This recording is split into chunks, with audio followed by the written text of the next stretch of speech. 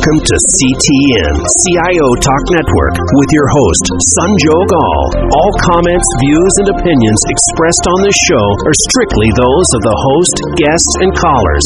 Now, here's Sanjog Aul.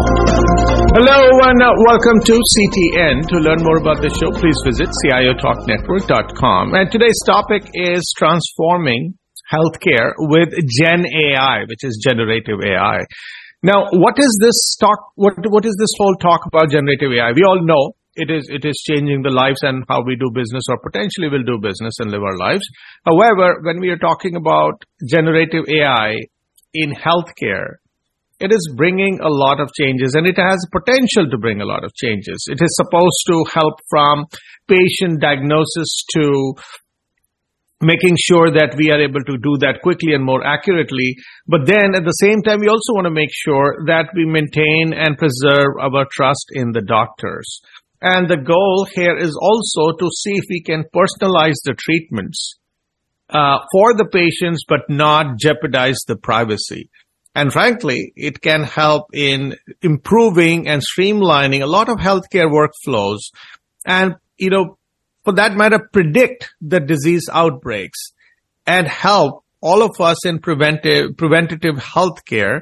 But you know what? As these changes happen, we got to think and ask ourselves, how can we ensure that this whole Gen AI revolution, if you will, if it is going to be used to make medical decisions, they are going to be fair. And then when we are going through this transition period and we've got different stakeholders, like, for example, the healthcare professionals, the AI researchers, the ethicists, and the other Gen AI pioneers and business entrepreneurs, if you will, how do we get them all to collaborate to improve the healthcare outcomes, the efficiency, and the overall patient experiences? Well, quite a tall order, but people are at it. And to that end, we have very good, experienced, and people who are neck deep in making this happen and trying within their organization. And I'll start with Michael Hasselberg, Chief Digital Health Officer with the University of Rochester Medical Center. Hey, Michael, how are you? I'm doing great. Thanks for having me.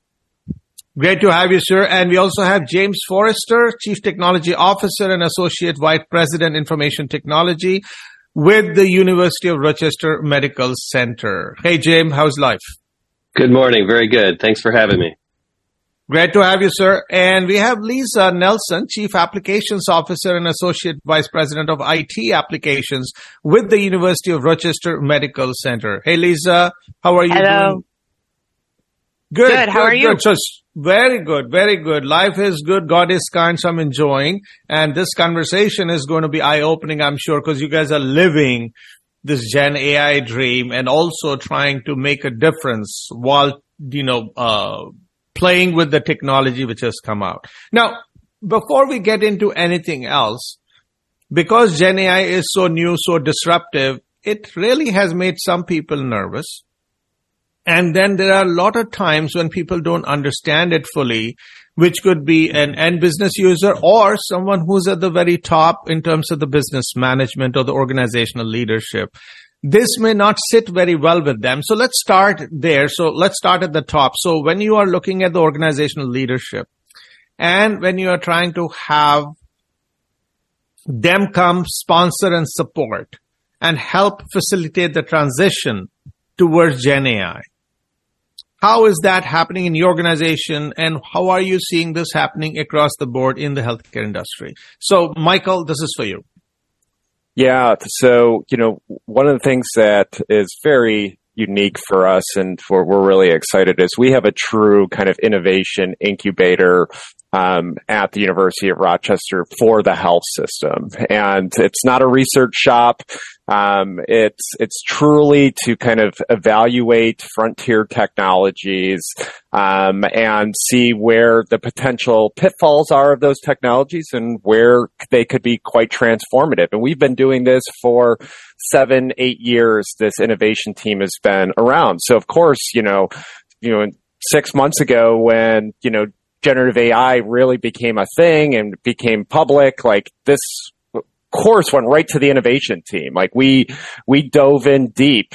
In parallel to that, of course, we had our trustees at our university, trustees on our medical center board, coming to my colleagues, Lisa and Jim, saying, like, what's the governance for this? We need to be thinking about this, not only in healthcare, but also, we're a university. How is this going to impact education? So my team had the purview of really digging in deep with these models, seeing again, where do they start to fabricate? Where do they hallucinate? But, where could we tackle low-hanging fruit to kind of transform our system now? Well, Jim and Lisa really kind of took the lead, working with our boards, thinking about what that governance process may look like. So, Jim, when you look at the dynamics within the organization, and Michael is definitely, working with the management, and I'm sure you have a direct line or direct visibility into all that is going on. How are you planning your conversations with people upwards, downwards, and sideways so that you can do your job well and get Gen AI to reach the potential it can? Yeah, so it really starts with enterprise risk management. So there's tremendous opportunity with this technology, but just like with anything, we have to start with balancing that technology against the risk. So it starts with open conversations with the leadership throughout the organization, starting in our boards with what are the risks, thinking about bias and discrimination, copyright infringement, lack of transparency, over-reliance on the automation, privacy and data privacy and security. So just laying those out and having open, transparent conversations. As Michael said, the great thing about the University of Rochester Medical Center, we're part of the university. We've got expertise in-house that really understands these things and understands them well. So facilitating conversations, laying out in a very simple way for our leadership, for our executive leadership and our respective boards. These are the risks. Here are some frameworks that we consider to leverage. NIST already has a framework out there. Let's not overcomplicate this. Let's make this, relatively simple so that it doesn't become bureaucratic in our way for adopting the technology. But just have open conversations on those risks. And at the same time, realizing that the technology can be used against us too. So, we have to address that. And how do we stay ahead of that from a cybersecurity perspective? So, Lisa, when you look at the domain that you lead, which is the application portfolio, if you will, and when the rubber meets the road, when people look at how generative AI is truly making a difference, they will essentially be doing it through your domain. What is the ask from the top? What is the concern and or reservation from the bottom and sideways, which you are looking at when you're trying to introduce Gen AI? Because it could make the user nervous, the family member nervous, the patient nervous, the business unit leader nervous as you go about rolling these out, while on one hand they say this is cool, but at the same time they are unable to trust it. What are the parameters that are governing your decisions and the way you shape these applications? Great question. I think we have very strong IT governance, which has actually laid the foundation for these, because believe it or not, very similar to other industries, there's a new product every single day. And I have an email that comes across saying, I need to have this and I need to have it now, because some representative, they saw it at a conference, their friends using it. And so, one of the things that I really look at is we need to have a framework of a strategy, for the reasons that Jim pointed out. We know that Michael's doing innovation. Ideally, I would love from an application owner piece to have one application or a couple of very strong applications that then we could spread. But the technology is changing so quickly in this space. We need to kind of keep an eye out to what do we do today? Because I don't want to wait, because I want to help folks. Where are we before this? So we have some generative AI tools that we have been using for years. So when we look at our privacy space, some of our IT security space, radiology, some of the revenue cycle, we've been using some of these tools to help with some of our workforce challenges, or just the fact that there's been an incredible amount of data that people need to to augment the work that people have to do to look at privacy and security. So we're trying to take the wins that we take from there, lay that into our framework of governance that we have overall for IT, and really try to make good strategic investments, which are going to help our providers. As far as patients, I think patients want it or think they want it, but I really think our focus, at least on our application space in the next 6 to 12 months, is really going to be focusing on our healthcare workers and places where we in the healthcare system can streamline work and save money, so that then those healthcare workers can then start focusing on the patient side. Michael, when you're looking at what Jim mentioned and what Lisa is doing, of course, you're aware of it. But then, as you can see, the whole landscape itself is very rapidly evolving. We, in fact, are discussing at CTN about hosting national conferences, right, on data and AI and other things. But to be very frank, when we spoke to leaders like you around the country, they said, if you're going to do an agenda formulation for a November conference, wait till October, because you do not know what on earth is going to be new or more or different in this Gen AI space. So are you truly able to present something to your management today and believe that it is going to stay the way it is, or it could fundamentally be disrupted in a couple of months, which will not sit very well because they are looking for some predictability, some roadmap, but your roadmap is dependent on something which is fundamentally new and very, very rapidly evolving. So how are you dealing with this? Amazing question. So, in my role, part of what I need to do is lay out the digital transformation strategy for the entire health system. And we used to do that in like 5-year chunks. Now, I'm going back to my boss, one of our chief executive officers, and saying like, I have no idea what healthcare is going to look like 6 months from now. That being said, on the generative AI side, like it is literally just getting better from one day to the next. And what really excites me so much about generative AI is now my team has the tools and the foundational models to start building our own solutions to our problems more efficiently, faster, more cost-effective than we've ever had before in the past. And I'll give you a really, really good example. And, I have a data science team, actually a whole data core in our innovation incubator. We've been working doing data science and machine learning for, 7 years. And areas, up to this point that we've been successful have been over on the computer vision side, radiology, dermatology, processing images, kind of predicting, for our radiologists, you should look at this image first because there's something in there concerning, that was something that we had a lot of success. And that data, is very structured and systematically collected and set up really nicely. Kind of traditional machine learning models. Where we completely failed up to let's say 6 months ago was on the natural language side. And a perfect example of a problem that every health system in the country is struggling with and clinicians are struggling with are patient messages. And they're just getting worse and worse because, with the whole digital transformation, we have opened up new ways for our patients to get ready access to our already stretched physicians. And so we're getting tons of messages that are being sent in. And so about 4 years ago, right around the start of the COVID pandemic, there was an ask from our leadership down to our innovation incubator. Can you develop a machine learning model to triage patient messages to say, this message should go to a staff member, this message should go to a nurse, this message should go to a physician? Because right now, all the messages are essentially going to the physician.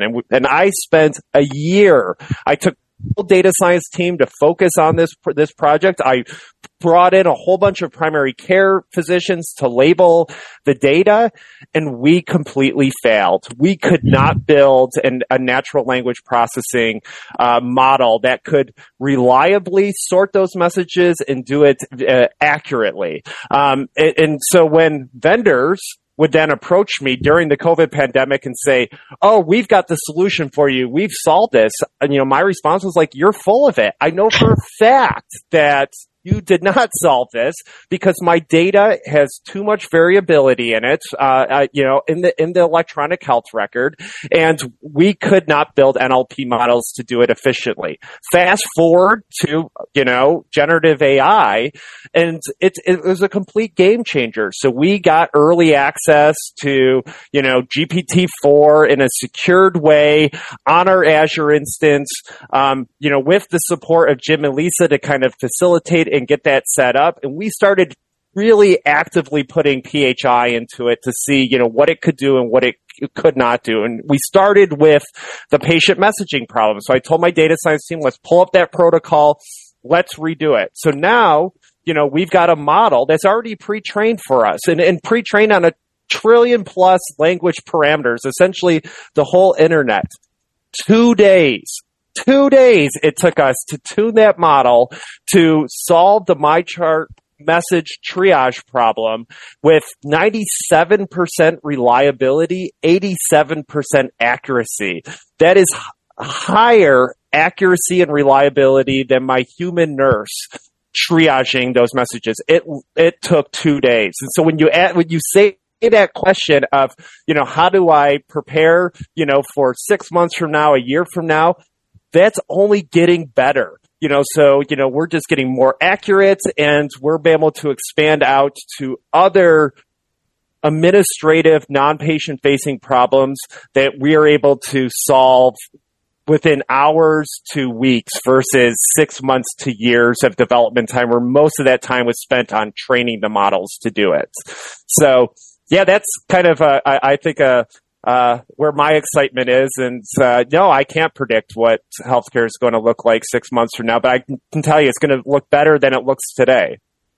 Can I just jump in there and share some? So when Michael, obviously is very passionate about this, and just to reiterate a couple of his points, when Lisa and I look at our technology portfolio, we have to balance that portfolio in a number of different ways. It's an investment portfolio for the organization. And to reiterate the point that Michael made, we always looked with a 3-year strategic roadmap timeframe, with 5 years, with years 4 and 5 being aspirational goals or opportunities.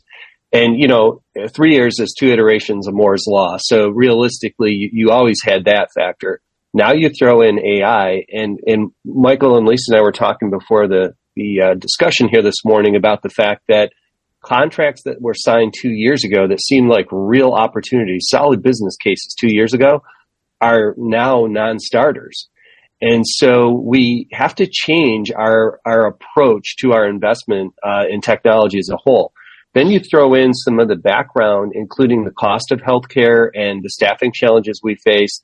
And look at the growing costs of vendors to the technology portfolio, both with the SaaS models and subscriptions in general. And as Michael said very early in his answer, if you had asked me 3 years ago about internal development, I would have said, we're not a development shop. We don't want to own that technical debt. And as Lisa said, just before we jumped on this call, when we sign up, there's a difference between owning the technical debt and managing the technical debt for sure, but there's still technical debt that comes in with really any technology. And the cost of some of these subscription models have changed our outlook to say, hey, if we partner with some of our other academic medical centers and healthcare delivery organizations across this country, can we do some of these things ourselves? Are we going to go out and build a whole new EMR? Probably not. But are there a lot of things in our portfolio that, hey, maybe we need to? And I would just add that, at Rochester, in our technology governance and our technology advisory council, we're actually forming a stewardship work group that really looks at the technology that's already been implemented out there. And are we getting the full value for it, or are there other opportunities? And I think that more than ever, because of the acceleration of the pace of change with generative AI, that stewardship obligation to the organization is probably greater than ever. So, Jim, one question for you. Love the fact that you are all together figuring out how to make the best of whatever is coming up. However, in your role, you're supposed to make sure that we don't fall in love with our last success, and you look at each subsequent iteration of what is produced by Gen AI with equal healthy skepticism, because you got patients' life is at stake. What do you see as the pattern that whenever we say there is a new version of that come out or new change in the engine that come out, is it maintaining that same integrity? Can you literally bet your paycheck without having a certain risk management due diligence performed? And have you ever been disappointed given the journey, at least so far? Well, again, it's all about risk and thinking about risk in meaningful ways, right? And I love, the way that the Amazon approaches with their staff, their guiding principles, and they have the principle of bias to act. Well, that's great to have a guiding principle, but you have to have a way to teach the risk, and they do it with their, one-way door, two-way door model. So, right down to the delivery folks can talk about, is it a safe door to go through? Can I come back through? And I think just at all levels, thinking about the risk that's associated, there are some cases where certainly the risk is too great to jump into new approach, new AI model without going through a rigorous due diligence process. There are other cases where failure is okay and you can fail forward. And so this is where the governance and the framework has to be so thoughtful. People get very passionate about this. And the thing is, we were talking about something else before the meeting here. I posed a question to Michael a couple of months ago. We were at a meeting, and it has to do with, self-driving cars. And do we hold artificial intelligence to the same standard that we hold humans to, or to a higher standard? And in the general public, we see they hold it to a higher standard. So if Tesla, or some other automated, vendor of an automated car has an accident and there's a death, that's going to make national news. But there's deaths due to motor vehicle accidents every single day that do not make national news. And we can expect the same kind of reticence and concern in healthcare, and maybe even more, right? So if we're not very careful, there could be a backlash here against the use of artificial intelligence in healthcare. So, again, it's finding that balance in dealing with those risks and making sure that we have a framework and an enterprise risk management approach in place before we engage, especially when patient care is actually at risk. There are a lot of other opportunities, but that may not involve direct harm to patients, in coding and revenue and things like that. But in those other areas, wherever we're using, you always have to be aware of the risks and make sure that we're staying on top of those risks. Yeah, the only thing I would add to that, because I would just want to say is, that's a lot of the work that Michael has. He's got an ethicist there because he's actually looking at that patient-facing piece. But when we look at it in the revenue cycle side, part of this is, people are like, aren't you worried that we're going to lose jobs? People's jobs are going to pivot. So maybe I'm not looking through all those work queues or those things. I'm actually monitoring what the AI is doing. And we've actually seen this in some of our privacy and security stuff where we can see the model learning, but also if there is an issue with it, then there needs to be an escalation. So we are kidding ourselves if we think that we're just going to put this in and walk away like we've done with some other technologies. There's going to be new types of opportunities and responsibilities, as you're alluding to, for all of us to be able to say, what is the risk management? What is the quality that we're looking at it? And when do you say this is not working, or we start to see failures, and how do you pull back? Let's take a quick break, listeners. We'll be right back. And Lisa, I'd like to ask this question related to the number of changes that could come to you. Some, the thing is not working, or this is something new version of Gen AI or some other use cases. People would start throwing these beautiful things at you saying, can you incorporate it? And then you could also have this drowning effect that can happen whenever a new innovative technology is brought to life. It's easy. I will not say easy for Michael and Jim to say, okay, let's paint this new picture. Let's look at what has come. Let's look at this due diligence. But eventually, when rubber meets the road, you're supposed to make that application hum so that IT becomes invisible and silently help preserve what it is supposed to deliver. easier said than done, right? And especially when something is moving at that faster pace. So are you able to say no for everybody's benefit when such flood of requirements and flood of different things come, even from Michael and Jim and other people from the business? And if you do that, how do you prevent that from IT to get the label of a no set of people, or even yes but set of people, and convert them to a yes and, without losing the sight on the risk and the patient lives? Please stay tuned, listeners. We'll be right back.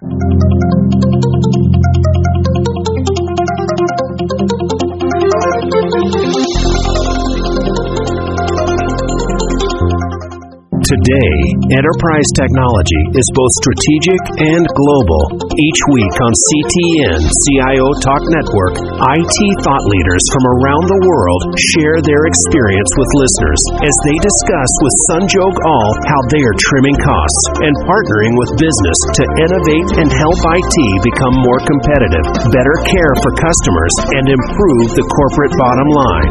If you want to keep up with IT thought leadership, listen to CTN CIO Talk Network with Sanjog Aul at CIOTalkNetwork.com.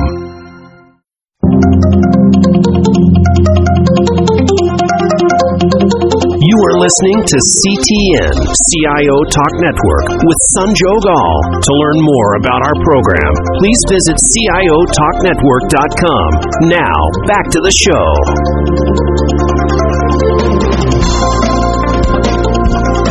Welcome back. So, Lisa, you got a number of different, iterations of the Gen AI coming. So that's the engine. But at the same time, with the new capabilities, there are new use cases being brought out, and you've been requested to see if you can do something about them. And yes, there would come some description, but I think you have to take the ownership. And you got a set of mortal souls who are working with you, who are supposed to deliver on all of this. And the pace of change is mind-numbing. How do you keep the value creation at a pace which is sustainable and it doesn't create more damage than it could do good? So actually, this is where I rely on being a pharmacist, right? So I'm a clinical pharmacist by training who kind of stepped over the hump or the line when we went to the integrated EHR and got very involved in the leadership and the application piece. And so I do say no. I like to be a yes and person in general, but we can't do everything. And I've always said, whether it's delivering patient care or IT things, I'd rather do 5 things really, really well than 15 things, mediocrely or failing all the time, because then you totally lose credibility. And that's where we go back to our governance. So Michael isn't, not only does he lead our innovation lab, but he actually sits on our governance. And I will tell you that he is a provocateur. He will say to me, well, what about this? Or this is coming. And he's actually been really great at helping Jim and I explain to our clinicians who, do like shiny things. We're in an academic medical center. So what I say is we have 1,000 really great ideas, and we do. But that, we can't do everything. It just, nobody can and do it really well. So this is where the landscape is. This is what we're seeing. And we make really strategic investments looking at, so one of the things I think we've talked a little bit about here is really looking at workforce. We know the patient direct interaction with AI is coming. But I think we really feel like post-pandemic, we need to invest in our workforce, our clinicians, not only just our providers and our front-facing, but also looking at the back end, some of the folks the nurses at the bedside, looking at things like, that we can use automation, and then also keeping an eye on our EHR. Right? Because that's a huge investment, as Jim talked about, that we've already made, and we don't want to be duplicative. So it's really, it's conversations, it's listening to our peers and seeing what's out there in the landscape. It's explaining that to the governance. It's partnering very strongly with our informatics group, the innovation lab, and some of our strategic operational partners who are willing to put their hand up and say, I want to be a change agent. One of the things I've noticed, post-pandemic is that people are completely change saturated. So we have really, in addition to this shiny new technology, really trying to integrate change management all the way step of the line, and then also asking, as Jim talked about, to be able to fail fast. There are going to be things when we're, working so quickly that are just not going to work. And so we're going to, it's coaching our IT staff who, just put in 1,000 hours on a project and are like, what do you mean this isn't going to be? That they are innovators. And part of that is really, developing a culture within our IT organization. We have an all hands meeting where we bring in clinicians to actually explain to all of our staff how they're supporting the health system, even if it's on the back end on the infrastructure side. We also, have a non-punitive structure. So we don't come at people if things fail, but we learn and do lessons learned from them and really make that we really put it out there. It's not just something that happens in a document that sits on some SharePoint site. We really talk about those. And then why we're doing what we're doing, that we could sit back and wait for other, organizations and be a fast follower or sometimes a slow follower, depending on what it is. But we don't want to be that in this space. We are lucky to be involved in a medical center that's involved in a university. We are fortunate to partner with an innovation lab. We are fortunate to be able to partner with other organizations that are on the same EHR or ERP platform across the country that we're able to innovate with. And that's why we are sitting in the roles that we are. And sometimes I have to raise my hand in front of a bunch of people and say, yep, we went down a path that we thought, and this is why, but we need to pivot and then also be able to understand and get feedback. And we need to take feedback as leaders and then share that with our IT executive committee. So it's a very robust process. And, I think up until now I'm pretty fortunate where we are. I would love to be able to turn and implement all of Michael's innovations downstairs, but we also want to make sure that we're doing it in a way that the organization can accept the change and that we can accept the technical debt. Thank you. So, Michael, I'd like to come back since Lisa mentioned culture, right? So I'm assuming that Gen AI just didn't happen within your organization. It was intentional to slowly bring that in. And I'm assuming there would be some definition of cultural prerequisites, and not just within IT, but across the organization. What was that cultural prerequisite, if you could define that? And of course, it just did not organically evolve to it, right? There must have been a journey where you did work with your business stakeholders to start bringing those cultural shifts. What was the point A and what was the point B, and where are you in that journey? So would you say you're fully cooked when it comes to culture to adopt Gen AI, and now it's only a matter of wait and watch and adopt or adapt to whatever Gen AI brings to you, or you are still somewhere in that journey, building things, like almost building a plane while flying it? So is your culture is the same type?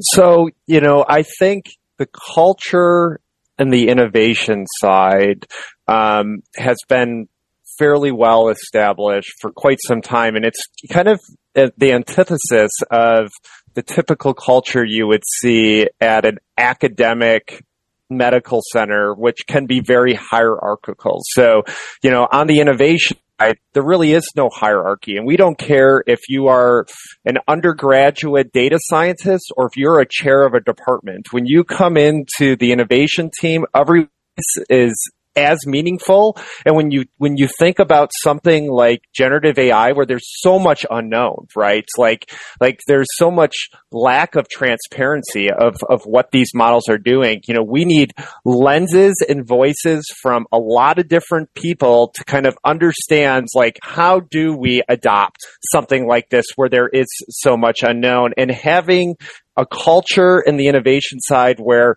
again, everybody's voice is important. We all want you to contribute. This is a team effort to figure out, how to use this technology, how to deploy this technology, how to monitor this technology.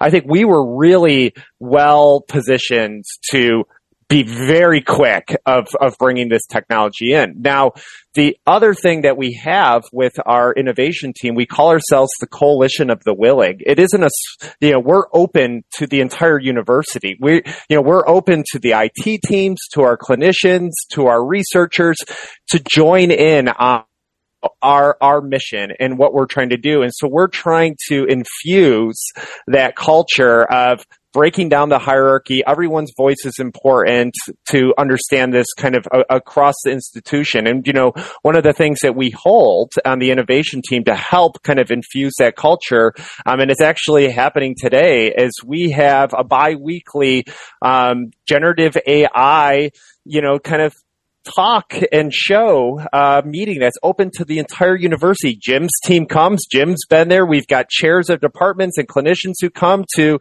researchers in our education department or our physics department who come, and we just talk about the technology and trying to get folks excited and bought in. And so I think the culture that we had already established in the innovation team was well set up to take this technology and kind of run with it, and we're trying to can push that culture out to everybody else around this. So, Jim, when you look at the different technology options, and I think one of the previous responses from one of you was that there are so many people who are coming. I think Michael said that they're so full of it. But at some point, you'll have to start relying, because you can't build all the tools and technologies either. What's that landscape looking like, given that you played this and dabbled in it for a little bit? What is it that has become your benchmark or a due diligence process to make sure you do not have a lot of false positives and also false negatives, because there could be a potential, but you might otherwise write it off? Yeah. So I think, we've adopted a statement, I guess, of, discover, develop, implement, and not sure exactly where it comes from. I think maybe General Electric or somewhere we saw it along the way, but that upfront discover has really become super important. So how do we define success, and success from the customer perspective? And then what are the KPIs that we're going to use to measure that success? And then really putting those vendor solutions through their paces, because everything looks great in PowerPoint or the perfect demo, right? So you sit through a demo with these vendors and they can do all these great things.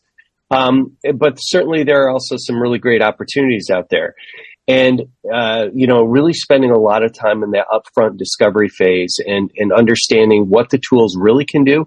And this is also where peer networking comes in and is super critical.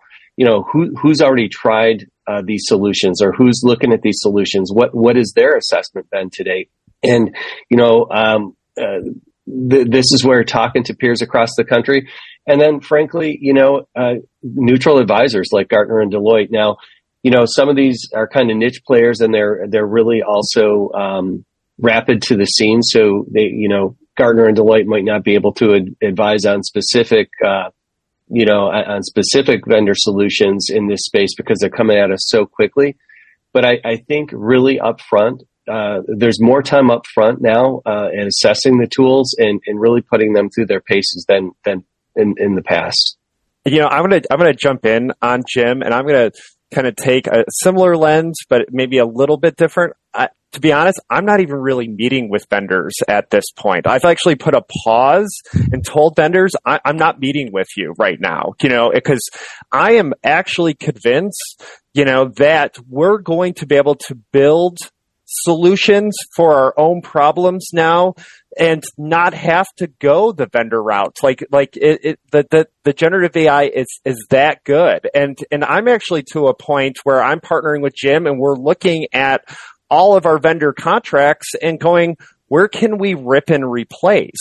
So the building of a tool has never been easier. So I'm going to make that clear. Never been easier for us as a health system to build our own tool. Here's where the problem is, however, where we don't have the resources. After we build that tool and turning it on in production at scale in our health system, we don't have all the fire engineers that we need to leverage all the APIs to get these tools to collect the data out of our EHR in real time and then put that data back up. So that's problem one that we have. It's not the actual tool. It's going to be the integration into the EHR at scale.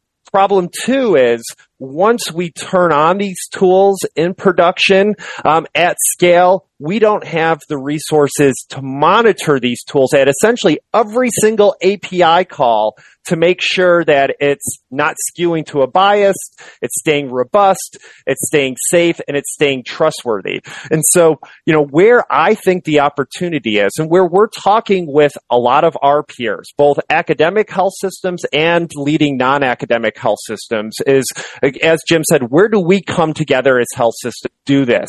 And, one of our really close partners is Stanford University, at least on, the innovation side, on the, chief AI officer side, the chief, digital officer side. We work really, really closely with Stanford. And, Stanford, has this kind of really, exciting idea of essentially spinning out a public benefit corporation where, what the public benefit corporation will do is it will partner with health systems like us that we have the capacity in-house to build the solutions.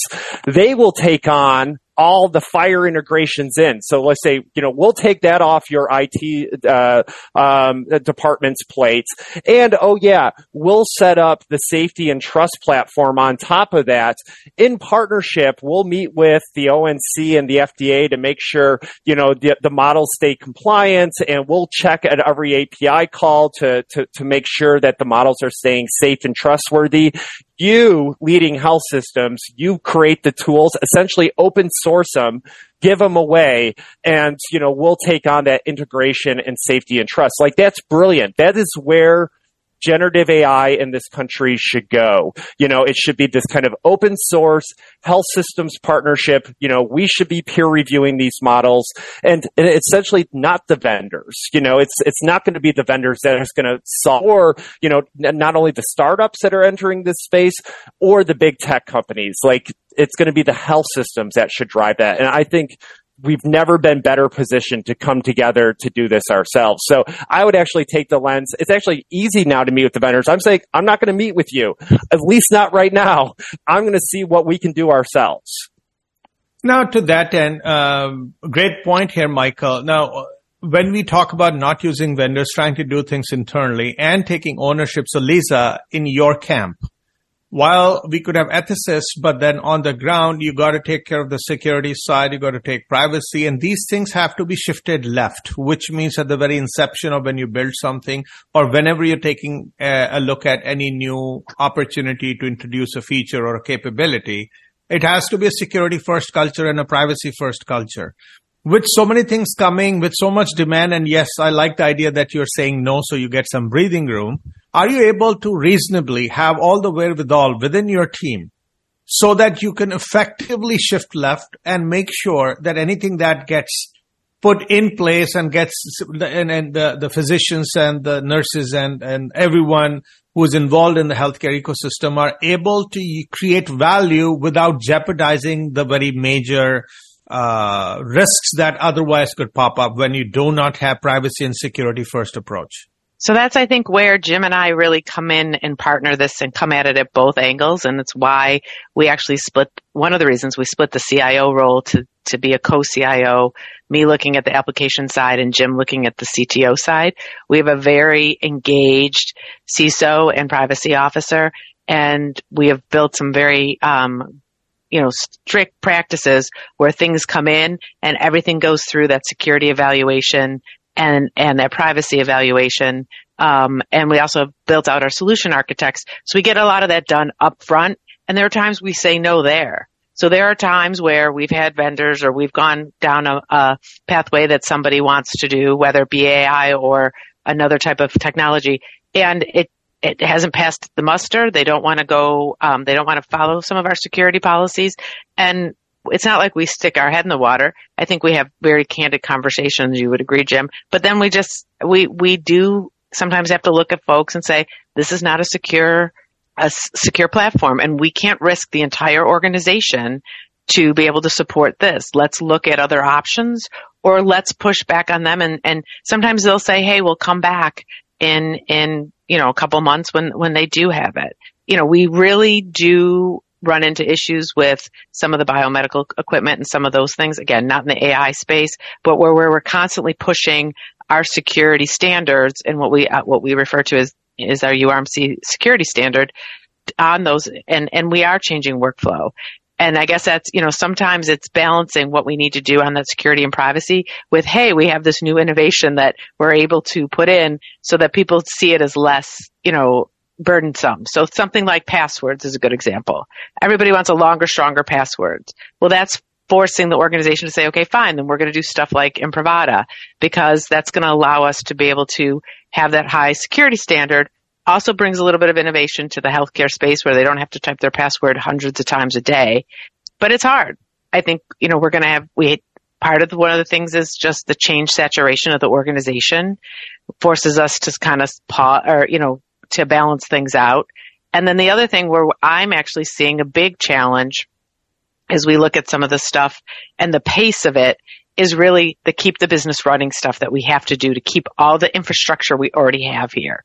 Everybody thinks about all as I said, the flashy things, and that's very important, but really giving visibility to things like replacing our packs or maybe moving to, a different browser because your EHR vendor says you need to do it by the end of 23, or, other things that, we have to replace a whole bunch of picks. Like, there are a lot of things that we do in IT that is not necessarily visible to the end user, but when it doesn't work, right? The Joint Commission just came out with a thing about a Sentinel event about cybersecurity, which just brings around full circle for me as an IT with a clinician background, that we need to keep everything humming along so it is transparent to everybody, so that then we can clear up the bandwidth and the platform for some of the new technology that we're talking about. Just, I would just jump in and add a little bit to that. I'm definitely a little bit different lens than Michael. I mean, and that's totally fine, right? Michael, he shared his perspective. I'm more, I would call it balanced. I think it's a mix of vendor solutions and build your own. I think where I'm in a different position than I was even 3 years ago, build versus buy wasn't much of a question for me back then. And certainly now it is. But to that privacy and security, I would give a different perspective too, in that just stop and think about with these vendor solutions, how much ability do we really have to put them through a privacy and security scrutiny? So just to add to what Lisa said, we do a third-party assessment for sure. We do penetration testing, et cetera. But we all know of a very recent, very high-profile, product where data breaches occurred all across all different industry sectors, major businesses, governments, et cetera, right? And so I think that one is going to become a case study for one thing in cybersecurity, privacy, and security. But it also is going to really cause everybody to stop and think about how well can we really vet out these vendor solutions from a privacy and security perspective. After all, we can't really get under the hood and do static code reviews. It's intellectual property. And as Michael said, we don't have the resources to do that. At least with our in-house solutions that are developed, frankly, we have full transparency under there. The question is, do we have the skills and the knowledge and the resources, to actually apply the privacy and security concepts the way that they need to be applied? So I think, everything here is we're given this kind of a yin and yang kind of conversation, but I think at least, the question is, do you want to own the risk or manage the risk? And I think there's some opportunity here in privacy and security when we build, if it's done correctly. Now, when we are talking about all of this, when you take this whole profitability side of healthcare, because, I've had so many conversations with healthcare leaders and they all vouch that, okay, there is that emotional connection to that we are impacting patient lives, but there is also a hard reality of the economics of healthcare.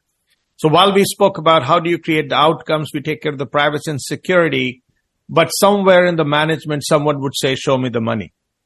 What have we done to safeguard that interest so that you keep getting support, you keep getting funding, and keep doing the cool stuff? Yeah. So, on generative AI, the actual show me the money argument is actually pretty easy. And where our innovation team is focused, as I've said a few times, is the non-patient facing side of house. That doesn't mean we're not building patient-facing applications to seeing what the boundaries are for those applications. I don't see those going out into production for probably a couple of years. But there's so much waste in healthcare. We have so much waste on the administrative, non kind of patient-facing side that it's just low-hanging fruit that we can leverage generative AI to start cutting that waste out. And, giving our clinicians time back to actually see more patients, to do the clinical work that they want to do, that's generating more revenue, but it's also generating wellness in our clinicians by removing some of the stuff that shouldn't be on their plate. So things like prior authorizations, filling out workman's comp and disability forms, like generative AI, solve that. It's done. Ambient documentation. It's never been easier for us to develop our own ambient documentation tools. Done. Showing where the financial argument is for that is actually really easy to do, and especially at a time where our workforce has never been more strapped, and we have a lot of clinicians, on the ledge of deciding whether or not they're going to leave the profession altogether. Improving their wellness and taking off some of that burden, it is a really easy ROI. And so again, going back to that example of triaging messages, like massive win, especially for our primary care provider team. And so, when we're able to show that we can do that, and we can do that really quickly to, my boss, it just emphasizes why we need an innovation team. But again, the innovation team works really, really closely. I mean, as you see, Jim, Lisa, and I, we are attached to the hip. I need Jim to help balance me out, and I need Lisa to kind of get, also tell me realistically of like, how can we operationalize this and how do we roll those applications out? But with this kind of really tight partnership between innovation and IT, we've been able to kind of show our return on investment over and over again. And it's becoming even faster and more apparent with the Gen AI tools. And that's where I go to. It's never been easier or more cost effective for us to build. And I was not in a build first, even being on the innovation team. Lisa and Jim will know I always championed. We were EHR vendor first. If they had the functionality, we were going to turn it on, even if it was just good enough.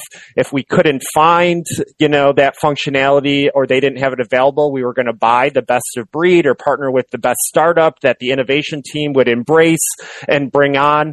And if we couldn't find the best industry partner, then we would build. That paradigm shift has switched. I think the build has kind of moved closer up to the top. I think it's going to push our EHR vendor to move faster. They're not typically an innovator. They don't move fast. I think so. Us building more was going to push them forward. And then it's really going to, challenge the vendors. We're going to, go back to the vendors and say, stop selling us stuff for kind of low hanging fruit. You should be working on higher level problems. You are better funded than us from VC. And you shouldn't be targeting triaging messages like that's gravy stakes. You should be working on something much harder. We can do that ourselves at this point. So, I think it's actually this whole paradigm shift is going to drive down costs in healthcare in general. And so internally, we've been able to show that ROI. But I think, you're going to start seeing healthcare costs go down as this paradigm shift happens. All right. So I'll take one last question and I'll ask each of you the same question one at a time, which is perhaps you can start responding, Jim, as the first person. In your role as a CTO, with whatever you have seen with generative AI, how it can impact and is impacting the way you're able to do business, what do you see from your vantage point? What's in front of us? What's ahead? And how a leader like you should be preparing? I think, really it's looking for those opportunities. And the biggest opportunity in healthcare right now, frankly, is staff augmentation. We're struggling with staffing vacancies, with the cost of staff. And I'm not talking about eliminating staff or staffing roles, right? I'm talking about true staff augmentation. How can we provide better care, and at a reduced cost? And I think looking for opportunities that align in staff augmentation, and really then getting governance and policies and procedures in place that provide those guide rails that enable quick adoption and quick exploitation of opportunities. And not bureaucracy, but just enough that actually facilitates adoption of opportunities when those opportunities arise. Lisa? It's really, for me, understanding what's happening in the horizon. I think, as we talked about what's going on, what do we already own? It's that application stewardship. So really and where do we have opportunities as we look at what's out there to really, streamline some of our contracts, streamline some of the technical debt we have on the application side, and then really, be able to have a good partnership with informatics and operations and really pace the change management while we look at all the other keep the business running and all the other things we need to do. So it's an exciting time. I can have a conversation about, what is our 3-year plan going to be on upgrades and all the other stuff we need to do.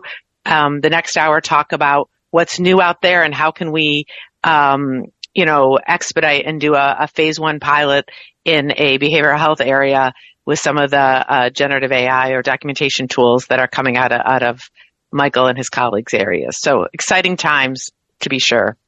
Michael.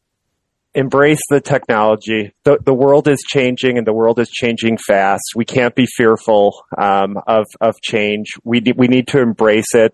And in order for us to be successful, this is going to be a team sport, and we need to partner.